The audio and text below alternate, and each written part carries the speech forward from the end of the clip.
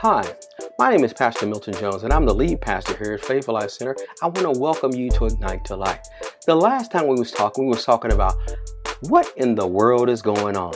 And we had already discussed previously that one of the signs that Jesus' return is near, or the end of this age is drawing closer to an end, is the fact that people will, one, become deceived, and two, people will become offended. We talked about last time about when a person is offended, what happens? When they get offended, it's easy for them to betray one another. It's easy for people to hate one another because of that offense. In fact, offenders, what happens when you become offended? Offenders are people who are in offense. They harden their hearts towards those who have offended them. But it's not only that you harden your heart towards those who offended you, you also harden your heart towards God. It's like putting a wall all around you, around your heart, that doesn't allow anything to come in, but it also doesn't allow anything to go out. It's opening up the door. It's like open up what happens when you become offended. You're opening up the door for the adversary to come in with all kind of tricks and schemes and plots and tactics to try to take you out. And what happens is, a great example of this is this. Judas. Remember Judas, one of the disciples of Jesus?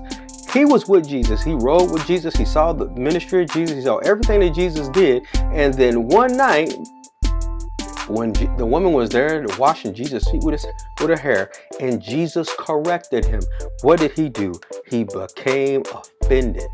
And when he became offended, it said immediately after he got offended, it says the adversary, Satan, sowed that thought into Judas' heart to betray Jesus. Did you see that? He became offended. His heart, now that his heart is offended, now his heart is hardened towards Jesus, but his heart is wide open for the adversary. And the adversary took that opportunity to sow that seed of offense into his heart. Judas took that seed, hook, line, and sinker, and what did he do as a result of it? He betrayed Jesus, and he plotted against him, plotted to be able to get him set up for how much? 30 pieces of silver. You said that can't happen to me. It happens to all of us. Offenses will come, but whether you are offended or not is a decision only you can make. Wow.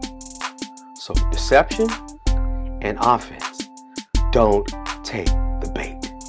My name is Pastor Milton Jones. I'm the lead pastor here at Faithful Life Center, and this has been Ignite to Life. I'd like to thank you for joining us, and you have a great day.